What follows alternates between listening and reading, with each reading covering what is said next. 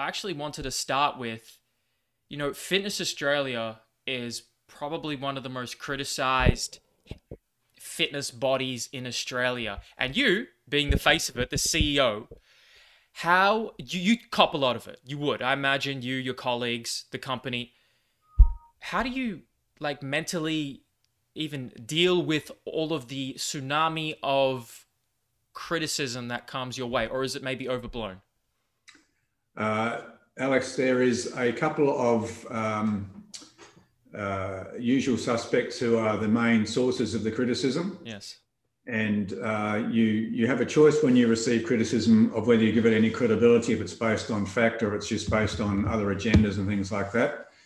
One of the beauties of coming into this role, not from the sector, is that a lot of the criticism directed to Fitness Australia, and I guess me as the face of it, I don't take personally. Having said that, as we're now moving down some interesting reforms in the area, there are some people that are starting to get, quite personal in some of their comments and asserting all kinds of different things. But to be quite honest, at my stage of life, and having been a CEO for over 20 years, it doesn't really faze me. What I guess concerns me more is that it's much the same as our mate over in the States, the ex-president or soon to be ex-president, who makes all kinds of statements and they get some sort of, I guess, traction with people that don't bother to ask questions themselves and find out the truth of the situation. But it comes with the job as well. So no big deal.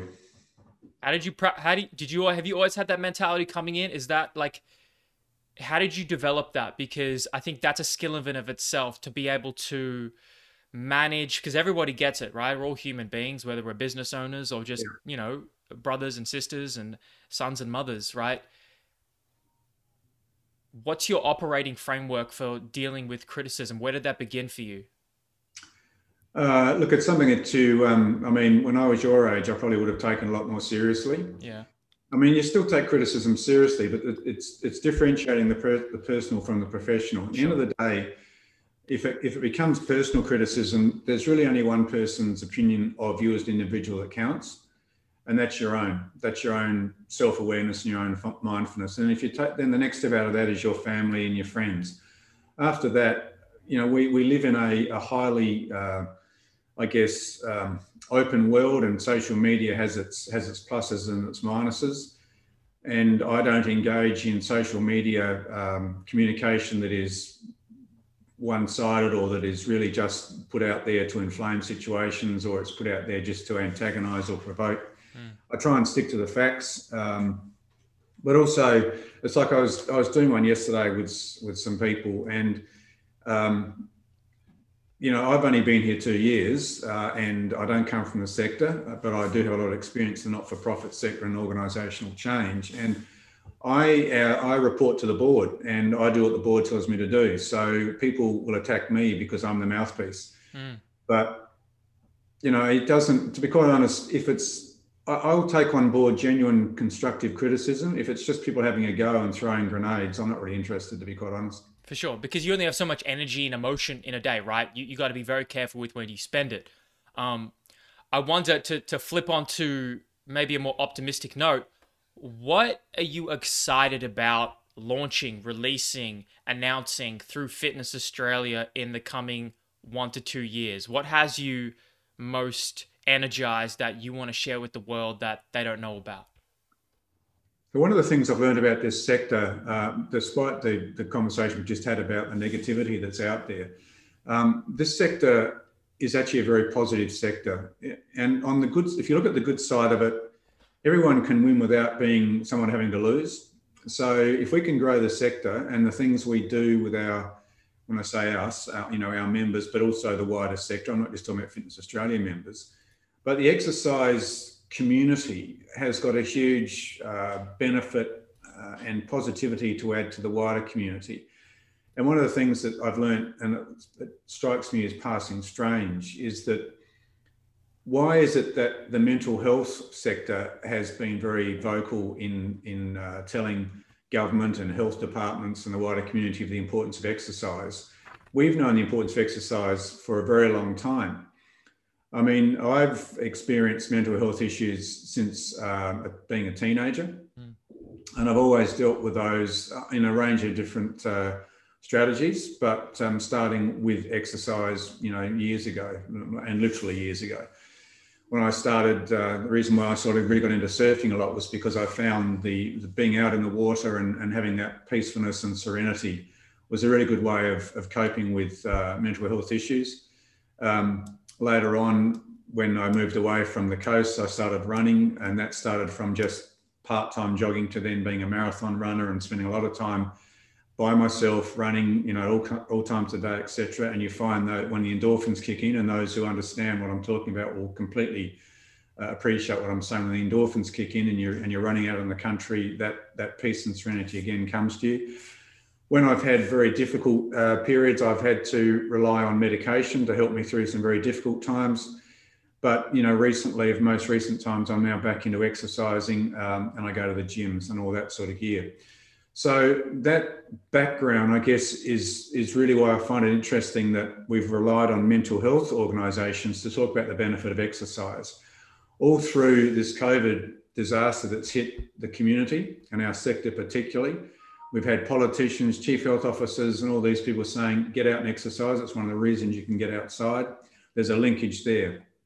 So one of the things that really excites me, so you just park those comments for a minute. Now, we know back in November 2018, the federal government signed up to a World Health Organization campaign, international campaign, to get more people more active. And in Australia, that translates to the government signing up in 2018 to get 15% more Australians more active by 2030, which is why that banner behind me talks about more Australians more active more often, because there's two, I guess, really good objectives out of that. There's the altruistic objective in getting more Australians more active and the benefits that come from more people being physically active. But then if we get 15% more Australians more active, just on the current 20% of people in Australia who have a gym membership, that means another 800,000 potential people joining a gym, joining a boot camp, using a personal trainer, whatever. So there's a growth for our businesses, but also there is a more altruistic benefit that appeals to me of developing a more healthy community and all the pluses and benefits that come from that to share. So I'm really excited about the ability to reposition the fitness sector. One of the things that's come out loud and clear because of COVID is that us as a sector, and we may not like this, but the reality is that we are not well regarded or respected by key decision makers, stakeholders, policy writers. You have to ask yourself, why were we shut down with cafes and bars and casinos and cinemas? Why weren't we considered? Why weren't we consulted? Why didn't the government acknowledge the importance of exercise and therefore the importance of working with us to keep our facilities open, to let personal trainers still operate their boot camps outdoors?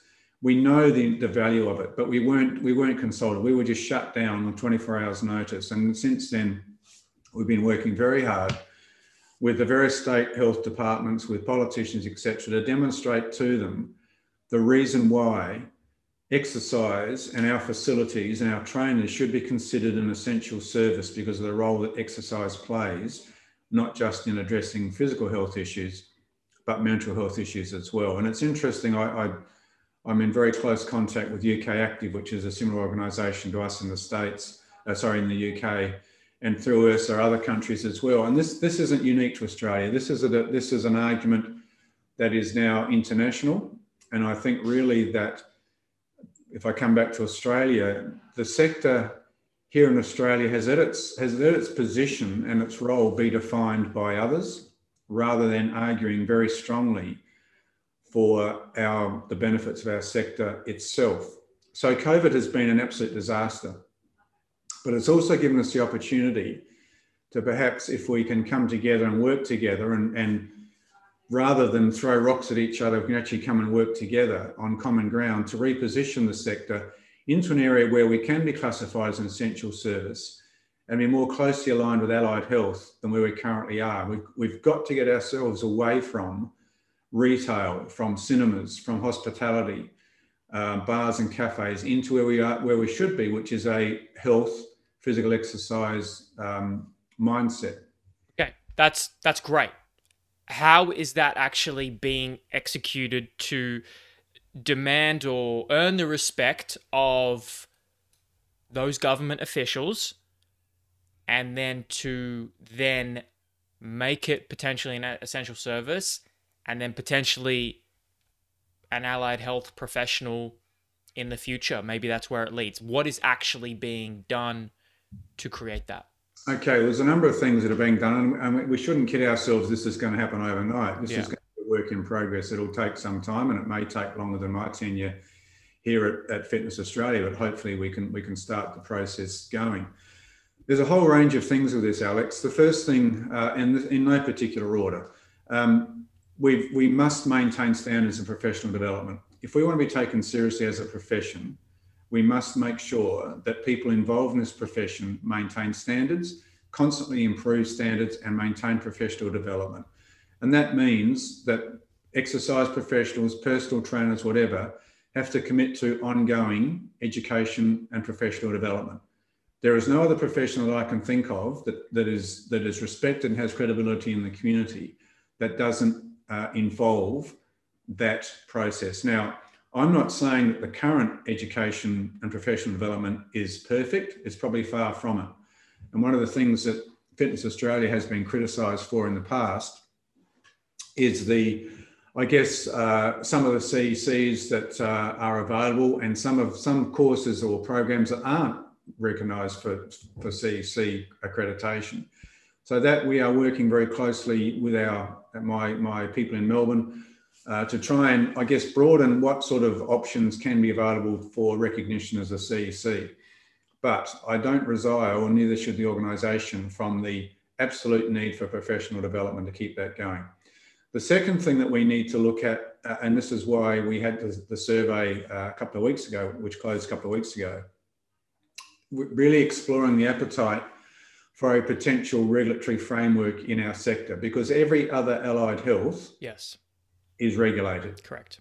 Now, regulation is a really difficult word, because when people think regulation, straight away people think about bureaucracy, red tape, punitive actions, sanctions, and it has a very negative perception. So I would prefer to move regulation as a word across to more accreditation, whereby services become accredited by a independent body. Now that may or may not be Fitness Australia. That's all in the mix, I guess. But we have to subject ourselves to an external governance, accreditation, regulation, because when I spoke to the health departments when we were working out COVID safe protocols to reopen our gyms, the health department would say to me, or the bureaucrat would say to me, yeah, that's really good, Barry, really good to see that you've got these COVID safe protocols, really good, I like what you're doing. What are you going to do if your members don't abide by those protocols? And I would say, well, we will deregister that individual or that particular business. Oh, that's good. What does that mean? Well, it means we deregister them. What does it actually mean? Well, actually it means no more than that. We just deregister. So in other words, there is no sanction in place. There's no, I guess, incentive for a business or individual exercise professional to abide by those. We would hope that they would, because looking after their consumers and their members, and 99% of them would, but there is no ability to sanction. And the message that came back very clearly from those health departments, from the ACCC, from the discussions I've had with the Chief Health Officer of Allied Health, is really, if you want to be taken seriously, you've got to come under some form of governance. Now, if we look at that, there's two ways you can go by to introduce those sort of governance. And I'll use regulation, although I don't want to use it in the negative term.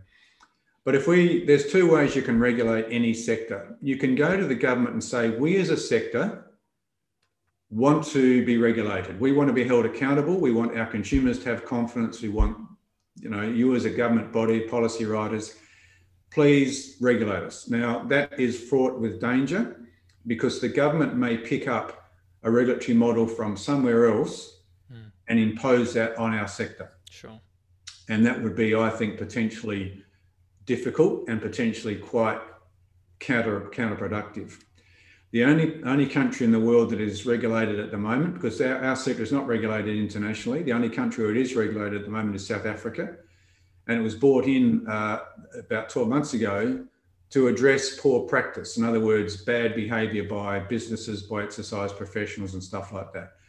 The other way of introducing regulation is to go through a process whereby you work with the sector, you work with your members, you work with would-be members, you work with other key external stakeholders, which could be private health, it could be insurers and stuff like that, to develop up a self-regulatory model. And then you get buy-in on that from the sector, and then you go to the government and say, okay, we as a sector have developed this as a regulatory model. We support this. We want you to mandate it. And you take that to one individual state or territory, and if they endorse it, then you'll find that it will start to roll over in all the other states, because that's the way that the state structure works in Australia. And by that, you're developing a model which has got buy-in, has got support, it's got understanding of the sector, and then you go to the government, you get that mandated. And now again, who is that regulator at the end of the day, or what it looks like is up for consultation. So when I was at a business briefing in Perth back in February this year, talking about mandated employment for our businesses and for the AusReps, etc., a guy stood up in the audience and said, well, why doesn't Fitness Australia regulate the industry? And I didn't have an answer for that. I'd only been in the role for just over 12 months. And I said, look, I have to take that on notice. I really don't know what that would mean for the sector. Since then, in many other discussions with a whole lot of players, that question has been asked a number of times. We need to look at some sort of accreditation, regulation, whatever you want to call it. You know, often I'd be said, there'd be a comment made, you need Fitness Australia, you need to get rid of the cowboys, you need to get rid of the cowgirls. They're dragging the industry down. Well, what does that mean? What is a cowboy? What's a cowgirl? Who's going to define that? What is a cowboy to one person may be a good operator to another. So there's all these sort of different views that are floating around. And that's why we started that. That's why we did the survey that's just closed. We've had 1,500 respondents. I'll be getting the feedback from that, or the analysis of that, from La Trobe University in the middle of January, and we'll see what it says. It might say, no, we don't want any regulation. We don't want any accreditation. I'd be surprised if it does, but it may say that. So where we go from that will be further consultation, and we'll just see where that goes. But I think we need to accept that if we want to be taken seriously, if we want to have consumers to have extra confidence, if we want our age, my cohort of age cohort to take and embrace gyms more, they need to feel confidence that they are going into a facility that is meeting certain standards. Those standards are audited, that the people that work in that facility meet a certain standard, that those standards are again audited, that the person who works with that particular member, be it a person with special needs, be it a young person, be it an aged person, be it whatever, that person who is working with them, that exercise professional or personal trainer, knows exactly what sort of context I'm coming from as the potential member, and how best to address my particular objectives that we set together with those trainers. So, and then we have to start a bigger advocacy campaign to educate consumers. This is what you should be looking for when you go to a gym. This is what you should be looking for when you consider joining a boot camp. This is what you should be looking for when you're thinking about selecting a personal trainer or an exercise professional, because you are actually giving them, you are entrusting your well-being, both physical and mental, into their hands. That is a huge, I guess, obligation on behalf of that individual, that business, to do the right thing. Because you would know through the education, Alex, potentially that can go really, really badly. You have we really take it for granted, because you can severely change somebody's life for the better, physiologically, neurologically, mentally. Yep. And you can do the opposite, right? And the big problem is, which you're identifying, and I appreciate that a main issue has been identified. It's clear. I think a lot of people didn't even realize that Fitness Australia and you, Barry, and your colleagues are recognizing this as a big hole in the boat. And some people maybe don't think it is, but it seems like the majority of coaches, health professionals, at least I've spoken to in the trenches, they do too. And to give context, it sounds like, well, we know what needs to be done, but we are still formulating exactly how to get there. And I wonder because it's like, okay, who's going to develop the regulatory model? Okay, is it Fitness Australia? You said maybe, we don't know. Could it be somebody else? Yes, maybe. I wonder because the allied health professionals have a regulating body called the Australian Health Practitioner Regulation Agency. That holds them accountable. You may have heard of it probably. And it's great because if there's misconduct, they have tribunal decisions. They you can see a list of people who have had misconduct, and this don't work with this person. You can see clearly, okay? The public can see who to avoid. We don't have this in this industry. So high standards and incompetence get muddled. It's everywhere. It's a very wide spectrum of competency and incompetency. So maybe instead of creating something new, is there any merit and validity in going to Australian Health Practitioner Regulation Agency and facilitating and working with them to become an allied health professional and then getting through them standards, boundaries, and accountability that is needed? Yeah, so let's assume that the surveys that come back indicate there is an appetite for some form of regulatory framework. But it is limited because 1,500 people, like there's hundreds of thousands of coaches, right? I mean, it's all you got, right? But that is a limited sample size, don't you think? It is a limited sample size, but it's La Trobe Uni tells me anything over 500 Australia-wide has got credibility in terms of that sample size. Okay. And, if 90% of that 1,500 comes back with a strong view that there should be something done, then we should at least explore further. We're not saying, okay, bang, we're going to do this, because that's not what I believe anyway is appropriate. It would be counterproductive and potentially suicidal for any industry association, in this case Fitness Australia, to just say, okay, we've got 90% of 1,500 saying this, we're going to go out and do that without having buy-in and getting that consultation. To come back to your question, Alex, you're 100% right. Why would you want to reinvent the wheel? Yeah. If there are models out there which are translatable to our sector and our operating contexts and where we want to go, then you'd be silly not to learn from those. Whether there's one which is 100% applicable or 80%, whatever, we don't know until we start this exploration. So there's also the NDIS, which you may know of, through the National Disability Scheme. They have a very light regulatory model whereby if you want to be registered as a provider under the NDIA and funded under NDIS, you have to meet certain standards. So that is also something which it's a very light touch, and it might be something we could look at as well, which might give people are getting a little bit scared about this. Let's be honest. We're moving into a different world. And so we don't want to scare people. So it might be there is there's a stage, a step process whereby we go one step, two step, and then the final step is to become part of allied health, whatever. I mean, one of the problems with allied health, of course, is that I think, you may know, I'm not 100% sure about this, but I think every other recognised allied health has a university or a tertiary qualification. So we might have to address something along that sort of line. And I'm not for a minute suggesting that exercise professionals or trainers should have university degrees. I think that would be overkill, and I don't subscribe to the view that you have to have a university degree to be able to practice in our. But it should be something, right? Something comprehensive and detailed, right? Absolutely. So just to digress a minute, my background is early childhood. Okay. And I was involved with putting together the National Quality Accreditation for Early Childhood Services, which is another model we could look at for our sector. We could translate that. And one of the things that concerned me at the time, because I was involved in early childhood, had a lot of services that I was responsible for, was it was possible to get a Cert 3 in a 6-week online course only.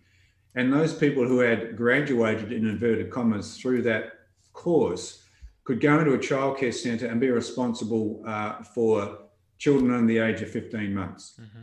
Now, I would never let that happen in the services I was running, but that was the base we were coming from. So you do need to have standards, and it has to be within the standards you've got. It's also going to reach a certain standard.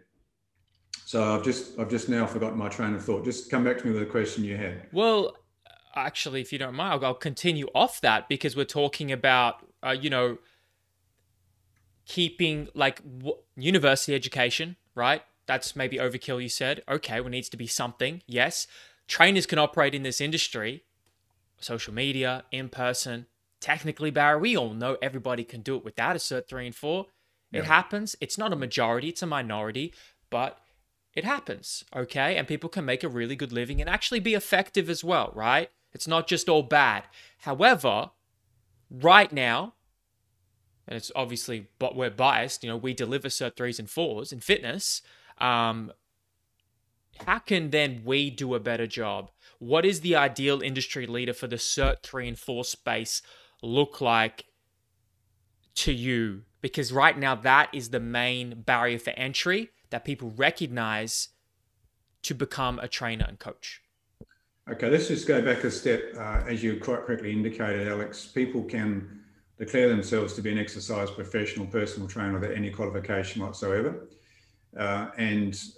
We've had enough conversations this 12 months with local government that they are seriously concerned about people operating in their parks on a weekend, running exercise programs in their parks, and the council authorities have no idea what qualifications if any of these people have got. So they're talking to us about making sure that they only give a permit for people that are either registered with Fitness Australia or we have said this person's got a valid qualification. So to come back to your question, and I'll use because I don't want to tread on unsafe ground. So I'll use the early childhood experience again. There's Cert 3s and there's Cert 3s and there's Cert 4s and there's Cert 4s, and there's 6-week online still in early childhood, and there's ones where there is monitored, moderated, adequate competency assessments gone through, practical assessments gone through, practical placements gone through, as opposed to people just ticking a box in an online program and coming out and being allowed to look after children under the age of 15 months. Now, you would appreciate, the potential dangers of letting that take place in an environment. And I think the same thing applies to our current sector, exercise sector. You've got to make sure that a person graduating, whether it be with a Cert 3 or a Cert 4, whatever, has a complete understanding of what they're actually about to enter into, the context of the environment they're going to enter into, the context of people they're going to be working with. I've personally witnessed in a gym in Victoria where I was a member, a guy of my age coming in for his first session, being allocated to an exercise professional who would have been probably 23, 24. I don't know what qualification they had. They must have had something because that gym was registered with us. And this was this guy's first session. And I was literally scared that this guy was going to have a heart attack.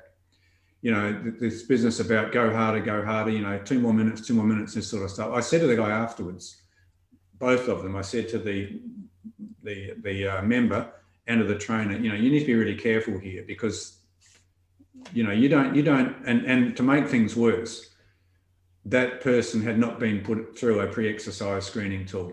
How did you determine that? Did you ask I asked him. Oh, really? I asked him. So you've got a multiple layer of potential danger there. Now, I don't know because it's not my business and I didn't ask, but he could have had a heart condition. He could have had diabetes. He could have had a whole range of things. But the problem was the instructor working with him had no idea. Put him on an exercise bike, dial it up and say, go hard, go hard. The guy's sweating like the proverbial. Anyway. So I spoke to the two people involved and I spoke to the trainer. Now, I wasn't involved in fitness then. I was a CEO of another organisation, but I just could see the potential risk here.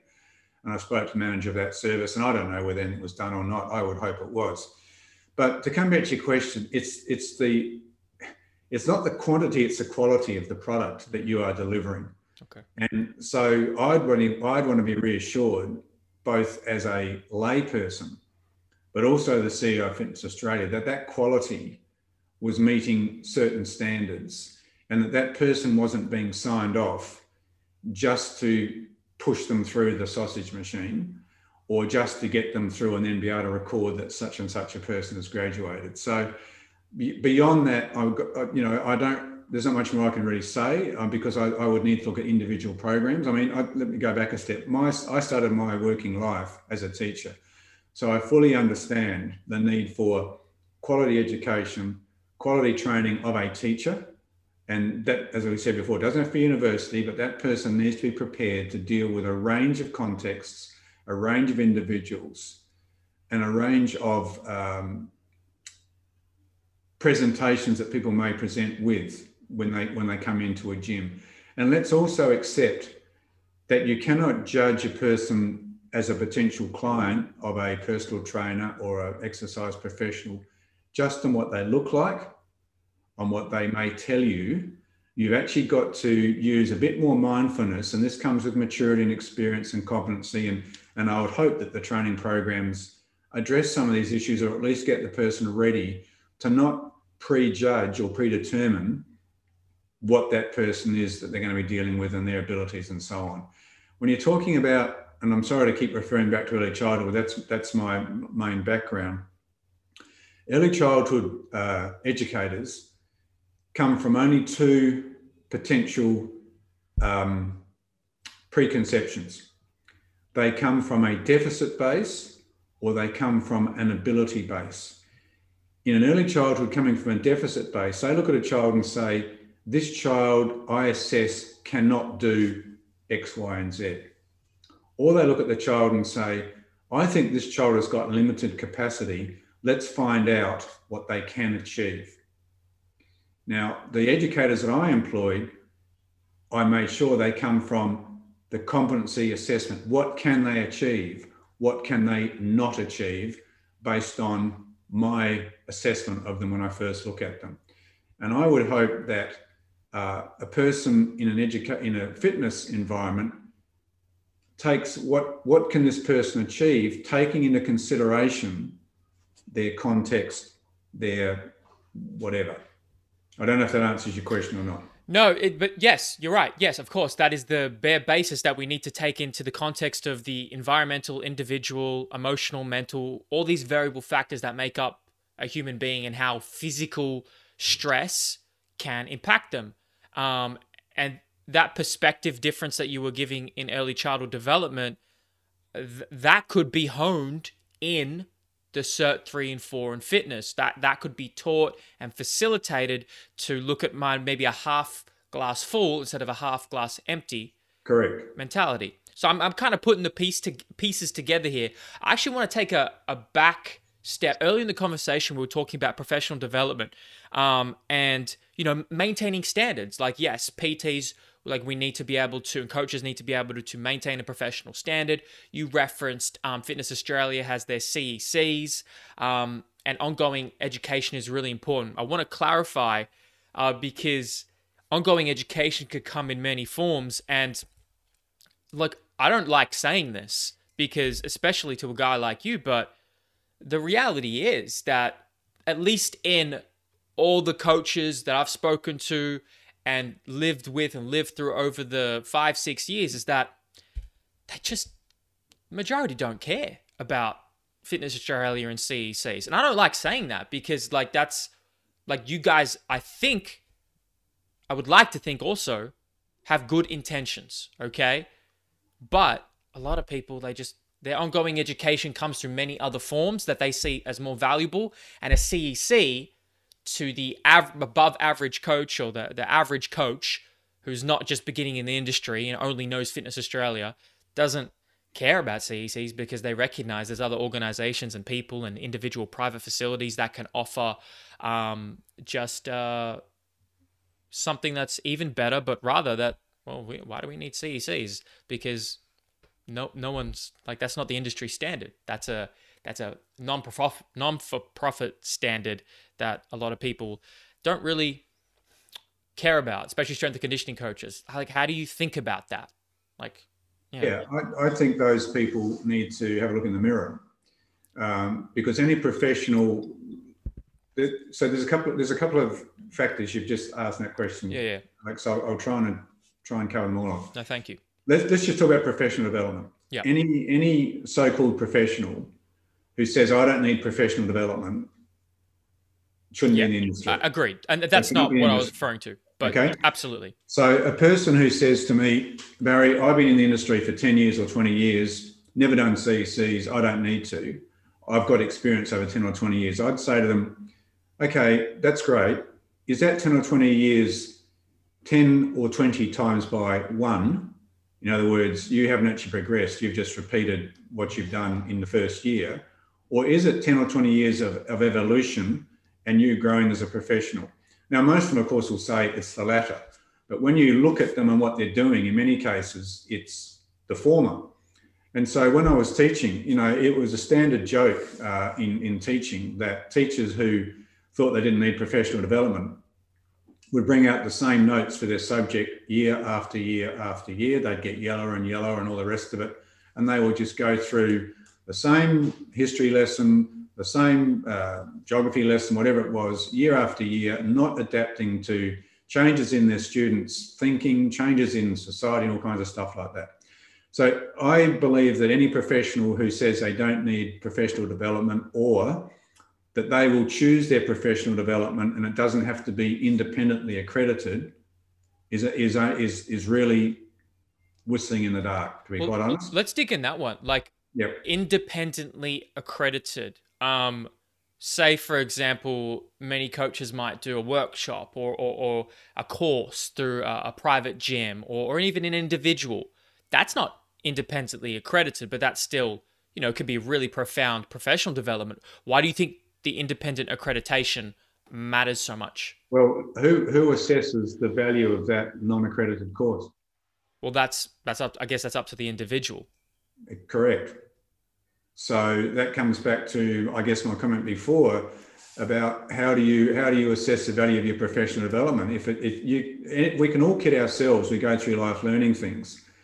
But the whole idea, theoretically, the argument you're putting up there, Alex, is why get a Cert 3 or a Cert 4? Why not just go and work with a trainer who's been in the business for 3 or 4 years? I'll learn from them. I don't need independently qualified or a recognised certificate. It doesn't hold water. But having said that, the independent accreditation doesn't have to be necessarily by Fitness Australia. It could be something which has been recognised by the Physiotherapy Association, something that's been recognised or developed by Les Mills, or something else. But it needs to be something which has got credibility. There are bogus courses and bogus training throughout everywhere in the world, and people make up qualifications and claim all kinds of skills and stuff. But if it hasn't had some sort of independent assessment of it, accreditation of it, it straight away in my mind, and look, I could be wrong, but to me, I've got to question the credibility. I'm not saying that's all the case. I'm not saying it's 90% of the case. I'm not saying it's even 20% of the case. But whenever there is a case of that, and there is the ability for the slippage to occur, that actually, in my mind, demeans and lowers the whole sector, the whole industry. Okay. So I can understand it's like, well, individual accreditation, it increases the credibility and authority and trust, right? That you would have, and the person would have, I know they've done it through XYZ, this is accredited. That's quite trustworthy compared to doing it through an individual or an organization that is non-accredited. They may have authority and trust in their community, but it's not at the, governance accreditation maybe that you're referring to. But then I'm thinking, well, what do we do about that? Because you can't, how do you accredit tens of thousands of coaches who are offering potentially amazing upskill and development? Like, where do you begin to tackle that beast? And how do you almost convince individuals to then share a piece of their pie with this accredited organization that they might not deem as valuable? Yeah, but we do that already to some degree. So this year we introduced CEC points for people who are mentors in the industry and for people who are mentees in the industry. So effectively what we're saying to an Alex Emanuel, we recognise that you have been in the industry for X number of years, whatever. Yeah. If you are prepared to take this new graduate under your wing and give them the benefit of your experience and your learnings, and I guess monitor them and work with them to reflect on their own practices and so on, you'll get CEC credits for that. There's no cost for that. That is recognising industry durability and tenure and that sort of gear. Similarly, for an AusRep now that is joining a business that may have their own onboarding or own induction program to familiarise that new graduate with the equipment, make sure they know how to use it and so on, they will get CEC credits for that as well. So it's not a matter of just saying that there is a finite list of what you can get credit for. There is accreditation for probably anything which has got credibility that applies to be accredited. Now, Fitness Australia gets no money out of accreditation. We don't get a clip out of any RTO or anyone that's providing CEC programs. We get a fee to accredit their course, and then that's it. They often market their courses to the exercise people, and those people pay the provider, and we get nothing out of that. So the reason for the accreditation is to try and, I guess, put a framework and I guess some standards around that as well, because it's the whole idea is about raising standards, maintaining standards, and increasing professionalism. And if we don't do that, then we're never going to get where we talked about before, of being considered an essential service or in the ideal world, part of allied health.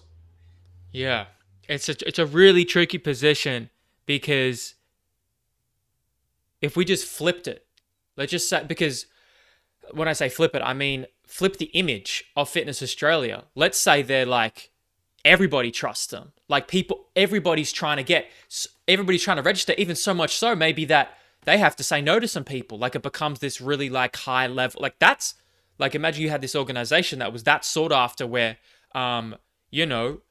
if you're associated with them, wow, okay, like I know I'm working with somebody who's really a really well-made professional, well-qualified professional. That is a vision that I think would be great and ideal in many people's eyes. However, and this is a question comment from a coaching colleague of mine, because I'm just trying to get, just different questions and thoughts from people around me, my peers.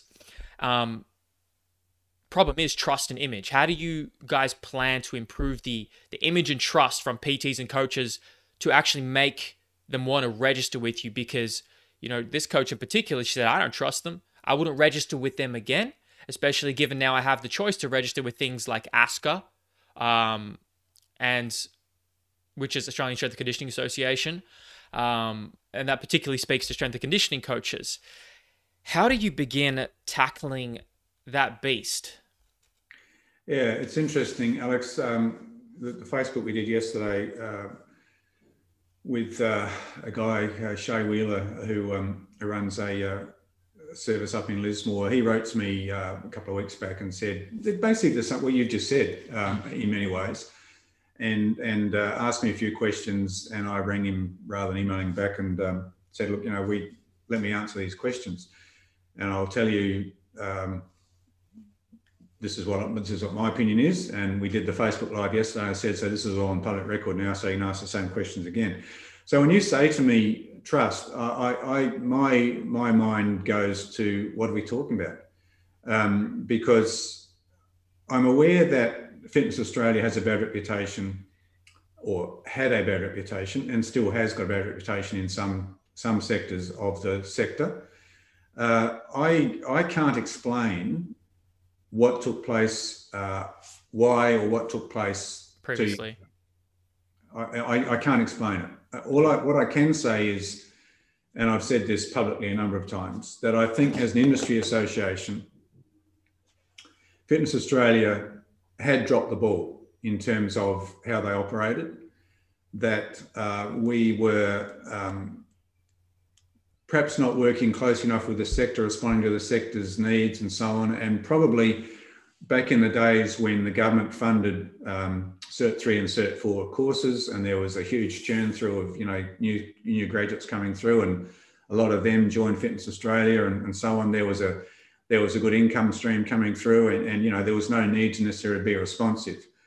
But in terms of trust and moving forward, unless there is a specific question that a person has got that relates to the last 2 years, in other words, since I've been here, I don't know what I can do to address that issue. So the issue about, I've never said that people have to register with Fitness Australia. Yeah, never said that. And I don't say it now. I mean, there's no requirement to be registered with anybody in Australia, which I think is a pretty poor situation, to be quite honest. But that's.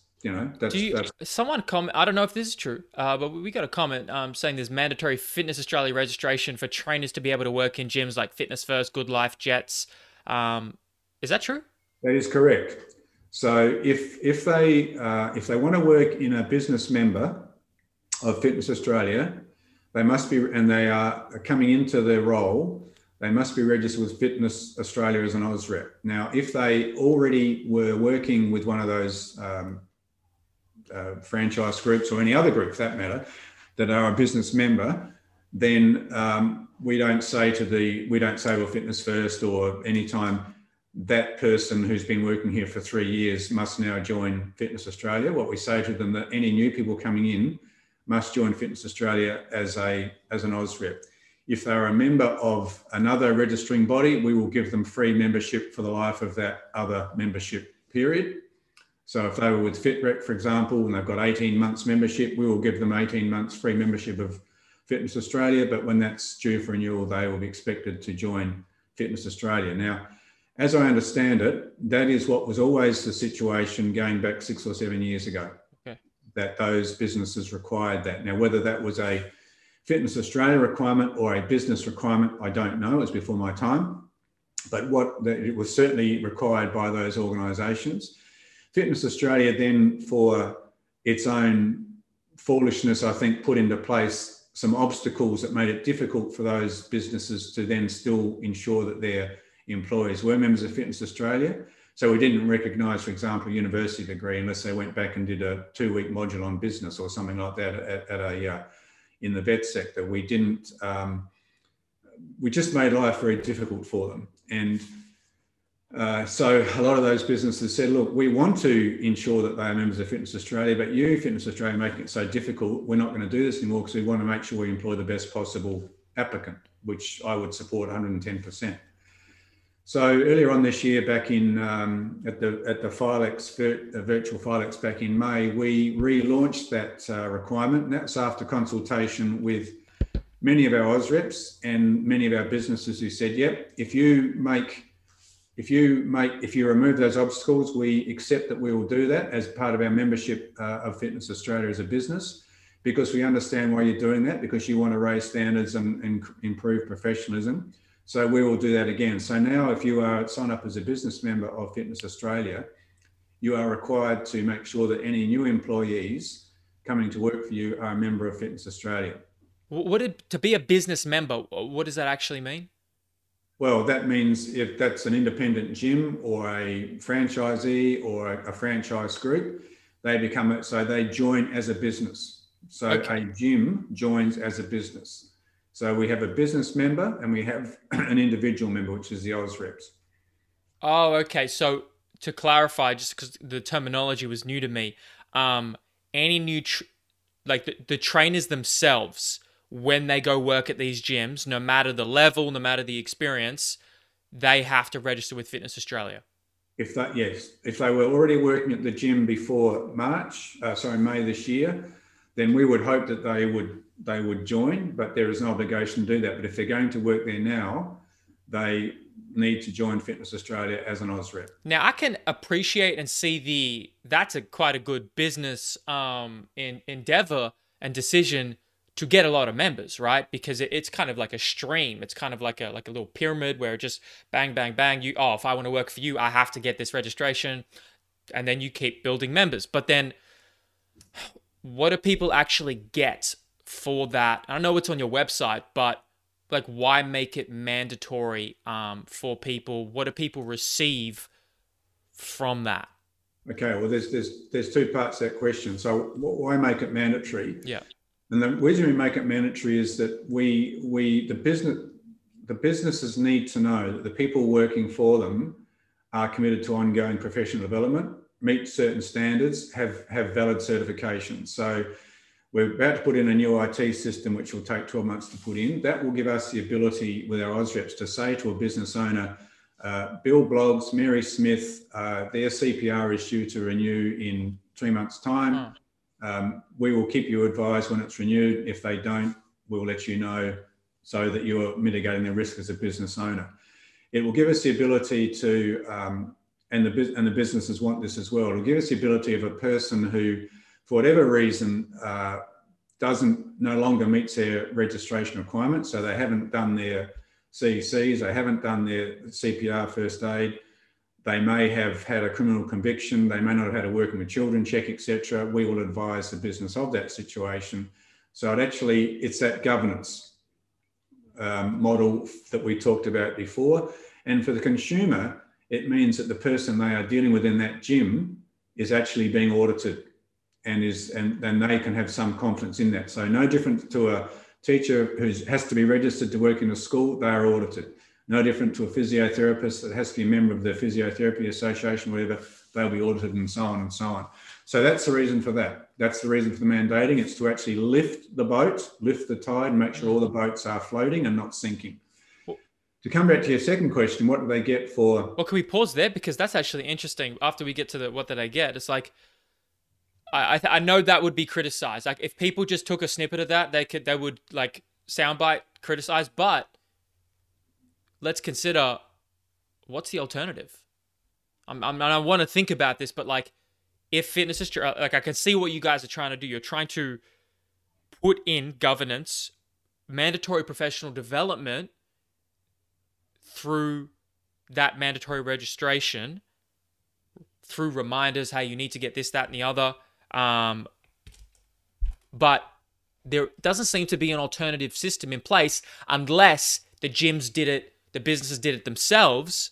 But I can see why they wouldn't, because that's a huge task in of itself, and not many, and I'm not saying they shouldn't, because ideally they would, right? Private gyms, they would put these systems in place.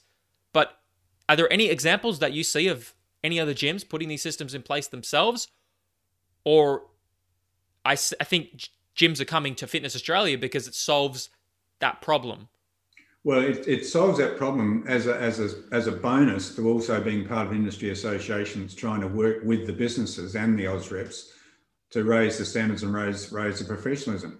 I mean, let's not forget, Alex, there is no requirement to be registered with Fitness Australia unless you're working in a business member site. I mean, there was comments on our social media saying Fitness Australia is making all exercise professionals register with Fitness Australia. That's not true. We're only saying if you're working with one of our business members, you must be registered. And let's not forget, the business member, when they sign up as a business, know that's the expectation and requirement. And we've had a growth in business membership during COVID this year of 15%. The businesses like what we are trying to do in terms of advocating on their behalf, raising the profile of the sector, but also raising standards and professionalism. And so the business owner can know that the people working for them are actually being monitored and audited to make sure that they actually meet those standards. So it is, there's no other, I mean, yes, people can look at that with cynical eyes and all the rest of it, but if you're trying to raise professionalism and raise standards, there's no other way you can do this. You cannot rely on people doing it voluntarily because it will not happen. Well, it can happen, but it'll just be inconsistent, right? You'll get inconsistent results. Some people will be great, some people will be below average. It'll be everywhere, right? But you'll get people that won't comply that said they are. That's true. Yeah, you'll get liars, and you'll get the whole mixed bag. But so to clarify, you guys do tell people to register with Fitness Australia under that B2B relationship that you have with gyms / new trainers coming through those gyms. The businesses tell their staff to register with Fitness Australia. Okay. Through the requirement of Fitness Australia, but does the businesses get, like, obviously businesses need to make profit and money. Do they get financial benefit from this agreement? No. Okay, so it's completely voluntary just to improve their own standards. what they will get. And so let's go back to where we started this conversation about how can we raise and how can we get to be an essential service? How can we become an allied health? Yeah. One of the missing links, and I'm happy to acknowledge this, where Fitness Australia needs to lift its game, is educating the consumer of the value of being a member of Fitness Australia. So let's jump ahead 3 or 4 years' time in the ideal world, and let's have a situation whereby a member of Fitness Australia business, a gym, or a guy that's running, or girl that's running a boot camp, whatever, has on their promotional materials, we are a member of Fitness Australia, and we have 4 or 5 ticks. And that means that you as a potential consumer coming in here you can be assured that the contract you sign will meet certain standards, that all the staff in this organisation are working under a code of practice that is agreed and adhered to, that the COVID safe and hygiene environment is at the best possible protocols for your ongoing health and safety, that the professional that you are working with not only meets certain standards, but is committed to ongoing professional development. That is how you're going to raise the standards and the profile of this industry. That's how you're going to grow the industry. That's how you're going to get more consumers coming in and joining gyms. That's how you're going to get government taking us seriously and giving us respect, so that when the next COVID comes, or whatever it is comes in the future, we are consulted and considered an essential service. Why is it that a physiotherapist could continue to operate in a gym running a rehab program during all the COVID lockdowns, but a personal trainer with exactly the same program could not? Well, and that's go ahead. Yeah, that's because of the way one is respected, one's got credibility, and one hasn't. Now, if we want to address that, and I would hope the industry does want to address that, if we do want to raise that thing, you can't do that without a little bit of pain. And a little bit of pain is for the bigger gain. And so if there's another way of doing this, tell me all about it. But I do not believe there's another way of doing this without the sector working together and cooperating and all contributing towards that situation. So no, there's no benefit for business financially immediately, but down the track, there will be a benefit for that business and the people working in that business, because they will be able to market themselves, promote themselves as meeting certain standards. So if you have children, I don't know if you do have children or not, but some of the people viewing this will probably have children.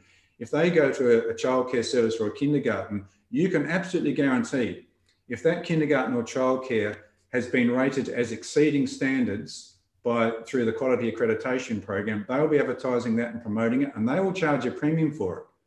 And so ideally down the track, businesses that do this and comply with this and are part of it will be able to charge a premium because they are providing a better product. Do you think that will come through Fitness Australia? They will be the regulatory body, or do you see other candidates being equally viable? You know, to be quite honest, Alex, I don't know the answer to that question, because if we were to become a regulatory body, that would involve, we're going to have to look at how we run membership, because you cannot have a conflict of interest where you are non-for-profit. Well, no, not-for-profit's not an issue, because most regulatory bodies, I would think, would be not-for-profit. But you'd have to look at the membership protocols and criteria, because you'd have to have the ability to sanction members. And you know that's not an impossibility, and there's probably other models around the place. But I honestly don't know the question of that. And if I mean, I know some people have said to us, Fitness Australia should be, in fact, some people already thought we were regulating. Well, we don't. We just have a very light governance. We do suspend AusReps. We do deregister AusReps if they don't, if there's a criminal conviction or other reasons and things like that. But and we have increased our number of audits as well to make sure that in anticipation of something happening. But if nothing else, we're going to increase our audits anyway, because that's part of the mandated employment exercise, so we can guarantee to businesses. But I'm not sure where that's going to go, whether it be an independent regulator that we work with. I mean, obviously we would have some input into what the model may look like because we represent members. Whether we are that model would have to be determined. Whether I would, let me answer the question straight. If we were to be the regulator, that would be with a mandate of our membership. If we didn't have that mandate, that would not happen. Yeah, because that's the barrier for entry in order to, how do I say, yeah, that makes sense. It's like there's a membership associated. There's got to be a barrier to get in the door. And it's not just the membership price you pay, right? I would assume there would be some type of assessment of the individual and their qualifications and their competency. Would you say? And yeah, and the facility. Okay. And also, we want to make sure that if people are running boot camps, they're running them in a safe environment. It'll go over the full gamut. And we're also, let's not, when the government and policymakers talk about gyms, they're not just talking about bricks and mortar facilities or boot camps. Unfortunately, for the other providers, they include yoga, Pilates, dance, martial arts. All of those areas in the government thinking is considered as a gym. Now that's created real problems for those particular subsets, because why would a yoga studio, which is low intensity, social distancing by definition, small groups, why would they be shut down at the same time that a big box with, but they were. So we have to also consider how we relate, engage with those sectors as well, because otherwise they're going to get left by themselves out there in the void as well. That's a good point, and important to mention because they definitely matter. But I think it comes down to, well, those sectors aren't regulated either, and it seems like this respect by the government is given if you're a part of the Allied Health Network, aka you have some type of governance, credibility, someone regulating you to some extent. Yeah, and look, we're part way there because we were the only industry association to be spoken to by the various state governments. Yeah, how was that conversation? How were you able to tap into talking to the government? What was the success or failure of that? Well, basically because we had a very high profile in the media arguing for against the COVID lockdowns, putting out data showing that you're much safer in a gym than you are in a restaurant. The number of visits per gym per state compared to the number of transmissions and instances of the virus, using our own research, overseas research. We launched a very high-profile advocacy campaign, and we've had fantastic media over the last 6 to 9 months. And that's one of the reasons why a lot of businesses have joined us, because the upside, if there is an upside of COVID, is it's demonstrated, I think, to the sector, the value and importance of having a strong voice talking and advocating on your behalf. I mean, there's other industry associations out there, but I didn't see them in the media. Yeah, it definitely made some noise, and that's valuable. And that makes it probably the most hopeful candidate to become a regulatory body. Is that, I know you say you don't know if it'll happen. Is that an important mission to you and your colleagues in the future? Or is it, if it happens, it happens? Regulation? Yes.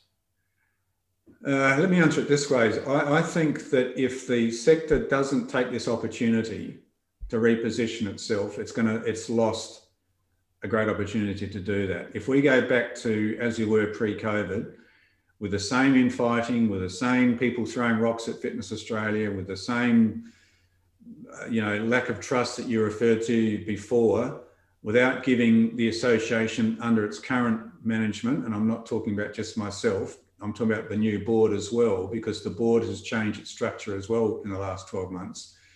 Without giving it the benefit of the doubt, well, then I think it'll be an opportunity lost. So, at my age, I'm not here indefinitely, quite clearly. I'll be here as long as I feel I can contribute, as long as the board obviously wants me to stay. But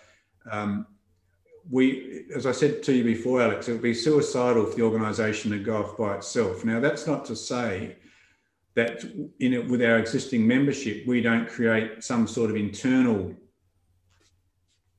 governance, increase our own governance that then engages with the government. I think that would be perhaps counterproductive.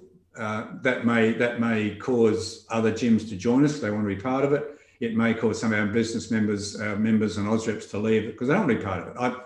That's an unknown factor. But until we start the consultation to get a bit more input into this and some feedback, and some constructive participation rather than people standing outside throwing rocks, that you can't trust Fitness Australia and so on. Yeah. I've got no time for that, to be quite honest, because it's just a waste of energy. Well, that's why these conversations are so important, because it allows an open dialogue where we can discuss these ideas. And I appreciate you making yourself accessible to this, because a lot of CEOs and faces of businesses, they just hide behind reports and public statements. So one, Barry, thank you. Keep doing this, because this is how we can actually, like, you have a perspective that a lot of coaches aren't hearing. A lot of health professionals, they'll just read something, or they'll just get around in their circle and reinforce the same ideas. And then probably the same thing can be said of like some of your colleagues. Maybe you don't hear some of, like, in the trenches what some of the coaches and trainers are doing here. So I think it's a very valuable conversation, and I just want to, as it is, can be uncomfortable and just like not the most optimistic conversation at times, but I guess I wanted to add that caveat, and thank you for doing that. No, that's a pleasure, Alex. And at the end of the day, I mean, I don't have a personal agenda here. I have experience of many years as a CEO in the not-for-profit sector with associations, with national accreditation programs, etc. But I don't have a personal agenda here. I will, I mean, if I can help the sector move ahead, that's great. If the sector doesn't want to, that's good. That's the sector's choice. But I do say again, I really believe that there's an opportunity here that we really need to grab, because that's the cloud silver lining. And I welcome the opportunity to speak with you today. And anytime you want to do this, I'm more than happy to jump on board. Awesome. I will answer questions. If I can't answer them, I'll take them on notice and I'll come back to you with an answer. But I've got no time to bullshit. There's no point. Yeah, for sure. Well, if you don't mind, like, I do actually have a couple questions from just people who have asked. Like, I think part of our conversation about, trust and, the history of that and Fitness Australia is people have asked, well, where does the registration money go and what does it pay for? Yeah. Okay. So we are a not-for-profit. But that doesn't mean we don't make a small profit or a surplus, and that surplus is invested back into the organisation and our membership. So I mentioned to you before that we're about to commit to it's about 450 odd thousand for a new IT system, which will make our job much easier, but also mean AusReps interacting with us in terms of loading up their verification of their CECs, etc., much easier as well. It also goes to pay for the advocacy we've been doing this year. It also pays for research. We've done 6 research things this year as well, in terms of things like the incidence of the coronavirus in our gyms. We commissioned some research on the impact on mental health of people who, when the gyms were closed, and how they were reacting coming back to it again. It also goes towards, we pay for the HR and IR service that's available free to our members. This year, we also, of course, did reduce the price of membership, and we also gave free membership for an extended period during the COVID lockdowns. It basically provides the administration capacity here. I don't get a bonus. None of my staff get a bonus. I haven't had a pay increase in the 2 years I've been here. I'm not complaining about that. I'm just sharing that information with you.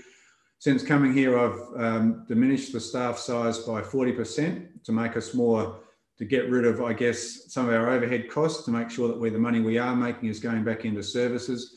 We provide accreditation for our AusReps at no cost. That costs us to do that. So there's a whole range of benefits that do come. And we're working on some new benefits as well. We have a submission in with the Federal Health Department at the moment, whereby we want Federal Health to fund for all exercise professionals, not just our members, all exercise professionals. So we're talking about 40,000 people over a 12-month period.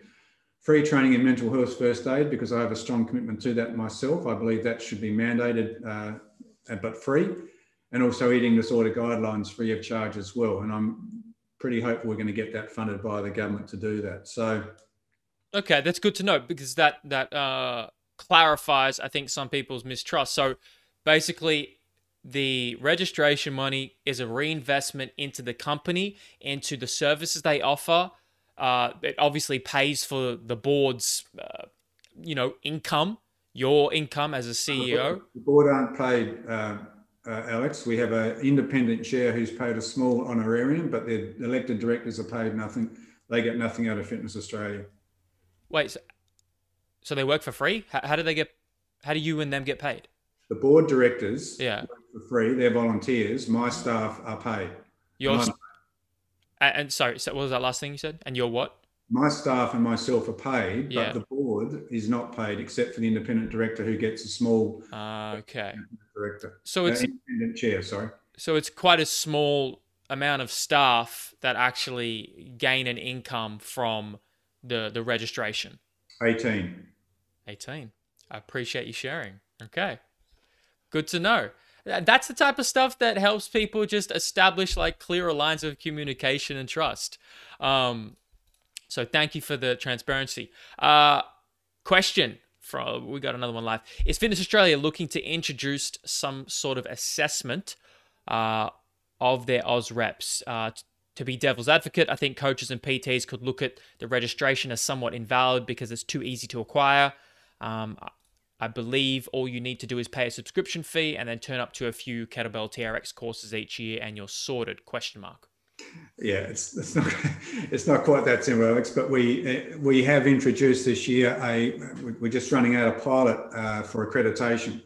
So this is actually, if you wish to, you can apply to be accredited by Fitness Australia, and that goes through an independent process as well. There is no charge for that. And the reason we've done that is because when I go and look at my local gym and I look at the CVs of the personal trainers in the reception, none of them, they're all actually members of Fitness Australia, but none of them actually put on their CV a member of Fitness Australia. And I said, why is that? And they said, well, what does registration mean? Interestingly, 2 of those 3 at that particular gym are now in the accreditation pilot program. So they see the value of being accredited. So we will be accrediting those who wish to, again, at no charge, it's voluntary. But we would hope that the majority of our Oz reps will take on accreditation because we expect our business members will then pay a premium to have their staff who are accredited. So there is your questioner is quite right. Registration can be achieved through us or any other registering body or not registration at all.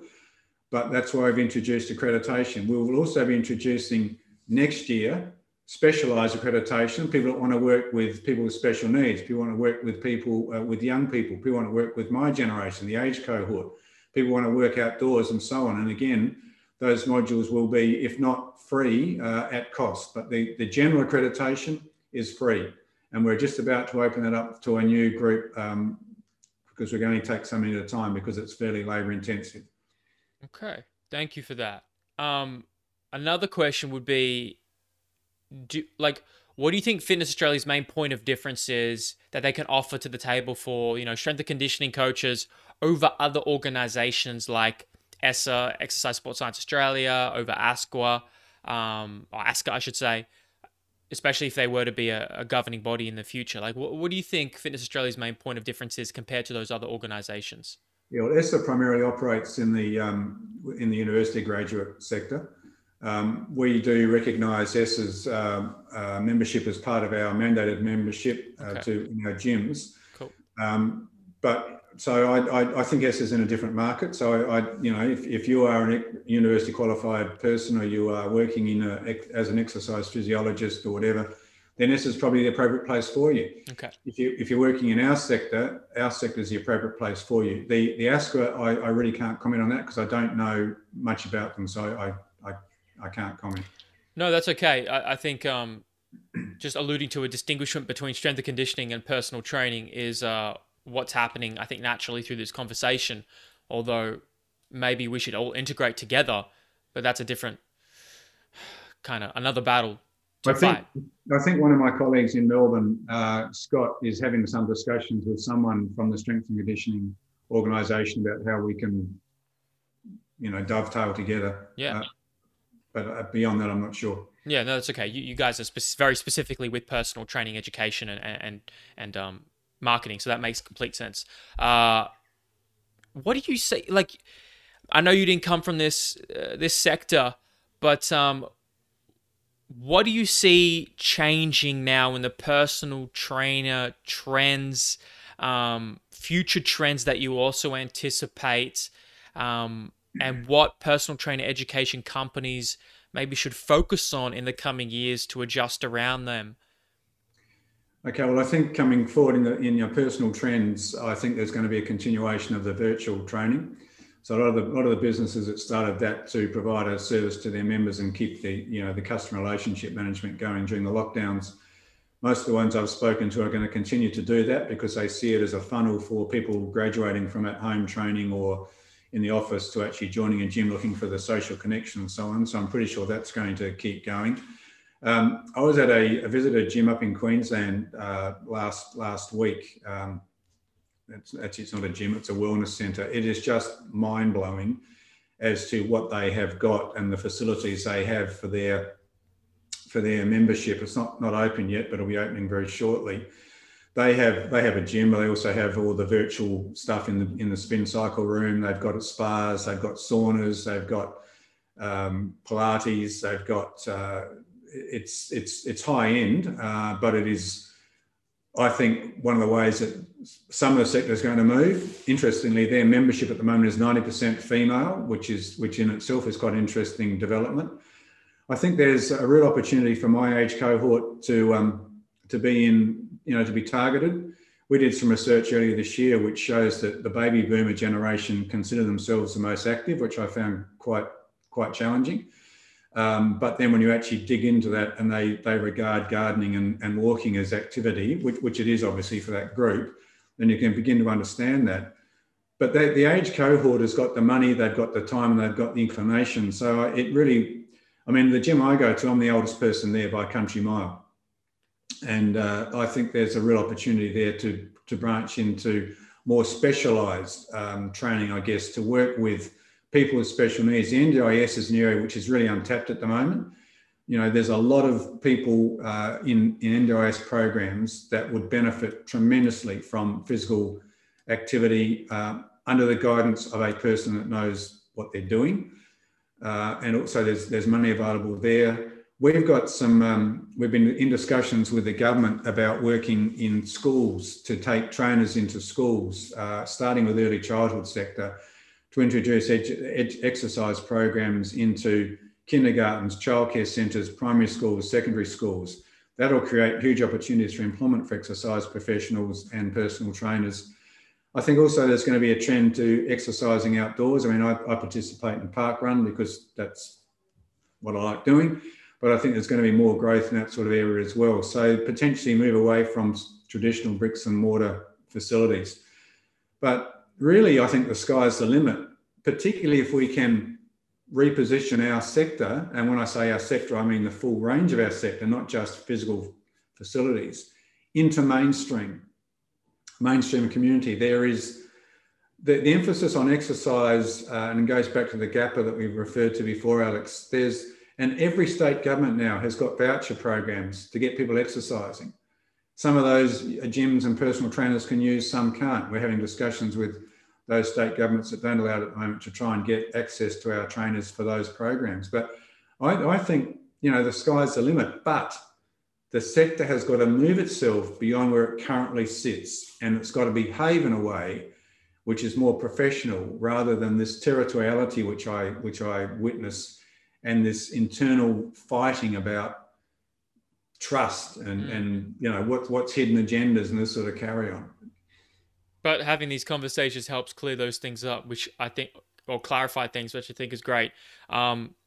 Thank you for that. Just to finish off, I think we touched on this a little bit, but, one last question from somebody who wanted to ask this was, and again, I think we touched on it, but if you want to summarize it, because I know it's the feelings of many people, OzRep registration that you guys have is being stated to make you credible trainer based on what?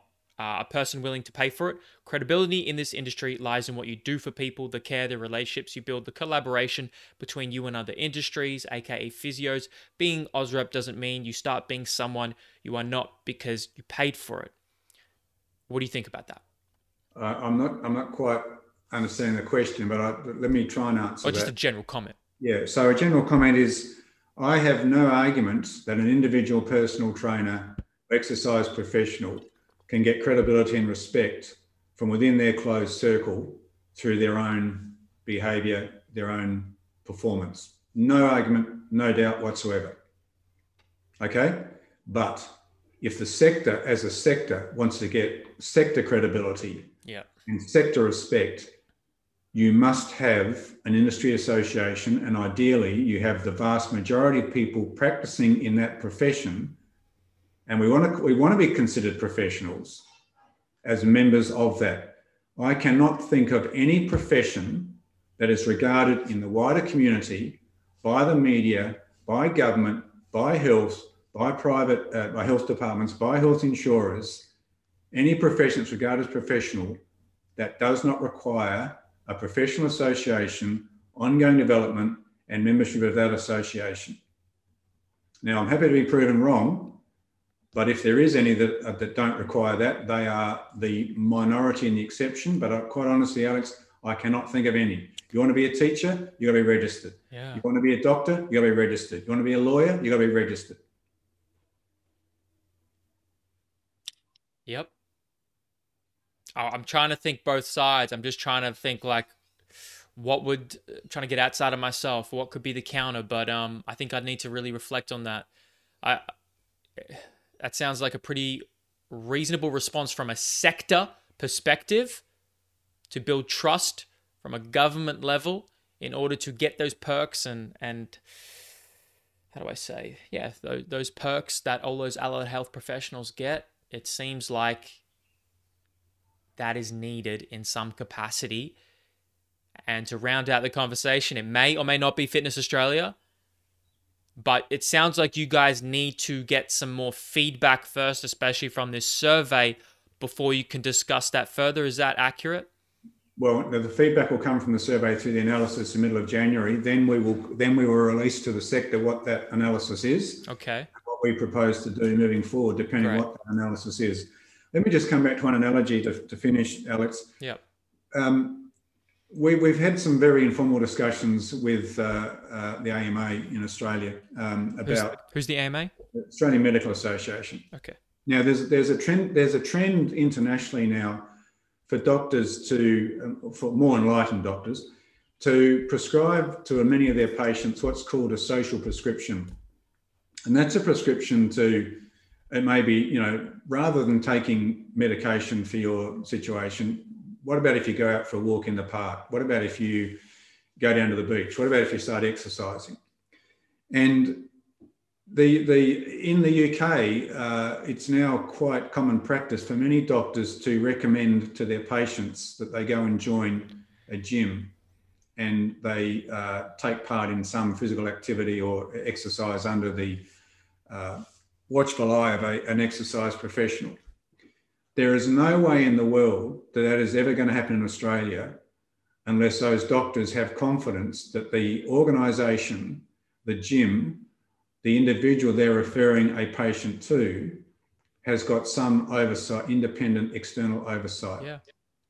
For one very good reason. They're not going to put their patient at risk, and they're not going to be subject to a public liability claim when it all goes pear-shaped.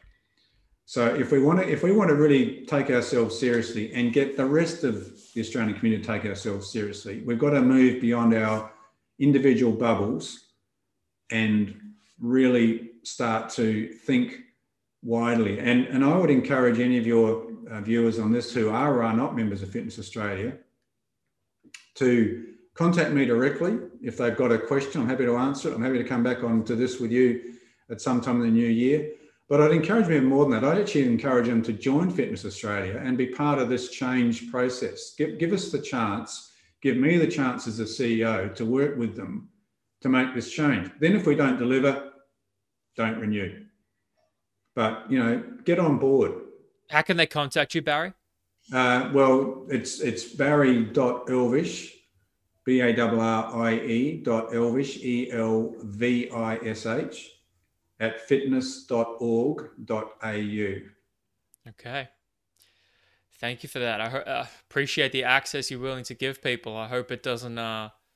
If people got more questions, there's the place right there. If you want to actually make a difference and open up dialogues of open, honest communication, here is the opportunity. Do you think, to finish off, is there anything else you would encourage people to do to help create a better change towards a better future of this industry? Look, I think the best thing we can do is encourage people to be involved in the changes that are necessary. Don't rest on past successes or in a comfort zone. If the individuals want the sector to be better, which I'm hoping they do, because we're all going to benefit from that, and students and consumers and all the rest of it, then really, as I've said a number of times now, Alex, there's an opportunity here, but this window is going to close, and it's going to close fairly quickly, assuming that COVID goes away, until the next COVID comes. And there will be another COVID, or there'll be something else which is going to cause the same sort of disruption. No one could have anticipated what's happened this year at the start of this year. You cast your mind back, the bushfires are now part of people's memory. Right. That was this year. Yeah. And, we need to grasp this opportunity. And for, the very small investment of being prepared, and that investment I would hope would be joining Fitness Australia. If that's a stretch too far, the investment should be have an open mind and let it, work with us rather than standing on the outside throwing rocks. That's not going to help anybody. Okay. Barry Elvish, this conversation I was looking forward to, and I really appreciate your candor and the ability to take tough questions, because you're not in necessarily a favorable position that most people would want to be in. And I understand that, and I want to recognize that and respect that and appreciate your time and communication for that. And we look forward to seeing those results, what happens in January. Are there any last parting thoughts, comments, asks of our audience you would have? Yeah, look, I guess, you say I'm not in a favourable position. What I can say is that our members certainly view what we're trying to do, I think, with positivity. And that'll be, I guess, validated when we come out with our findings and we talk about the next steps. But I take comfort in the fact that we've had new businesses join this year. They understand what it means in joining and having to mandate the employment of their AusReps and so on. They understand where we're trying to go with improved governance and auditing and stuff like that, but they also understand the value of having a strong organisation, industry association. So I take some comfort from that. Having said that, I'm not stupid enough or naive enough to know that there's not people out there that want me to fail. So, that's life. That is life. How many members does FA have? We've got 2,500 business members, which makes up about 60% of the gyms in Australia. We have almost 6,000 student members, which is a record number for us.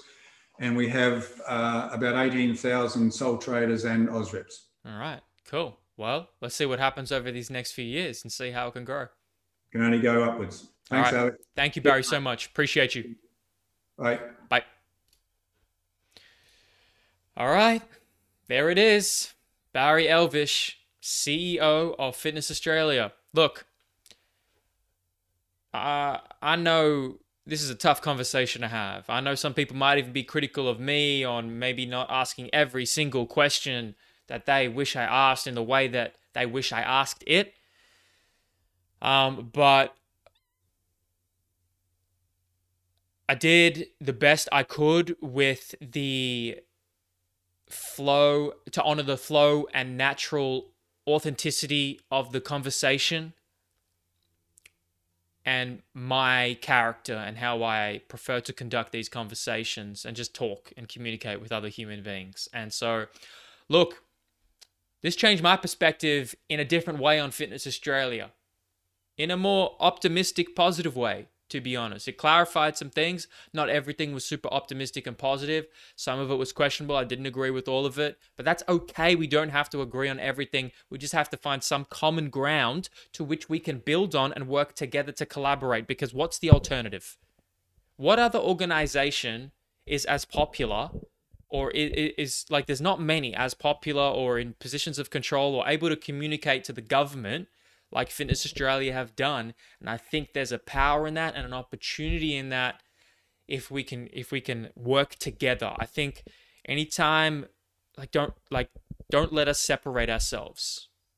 Don't let us separate ourselves through, our own dogmas. Like, let's find some common ground, build together, and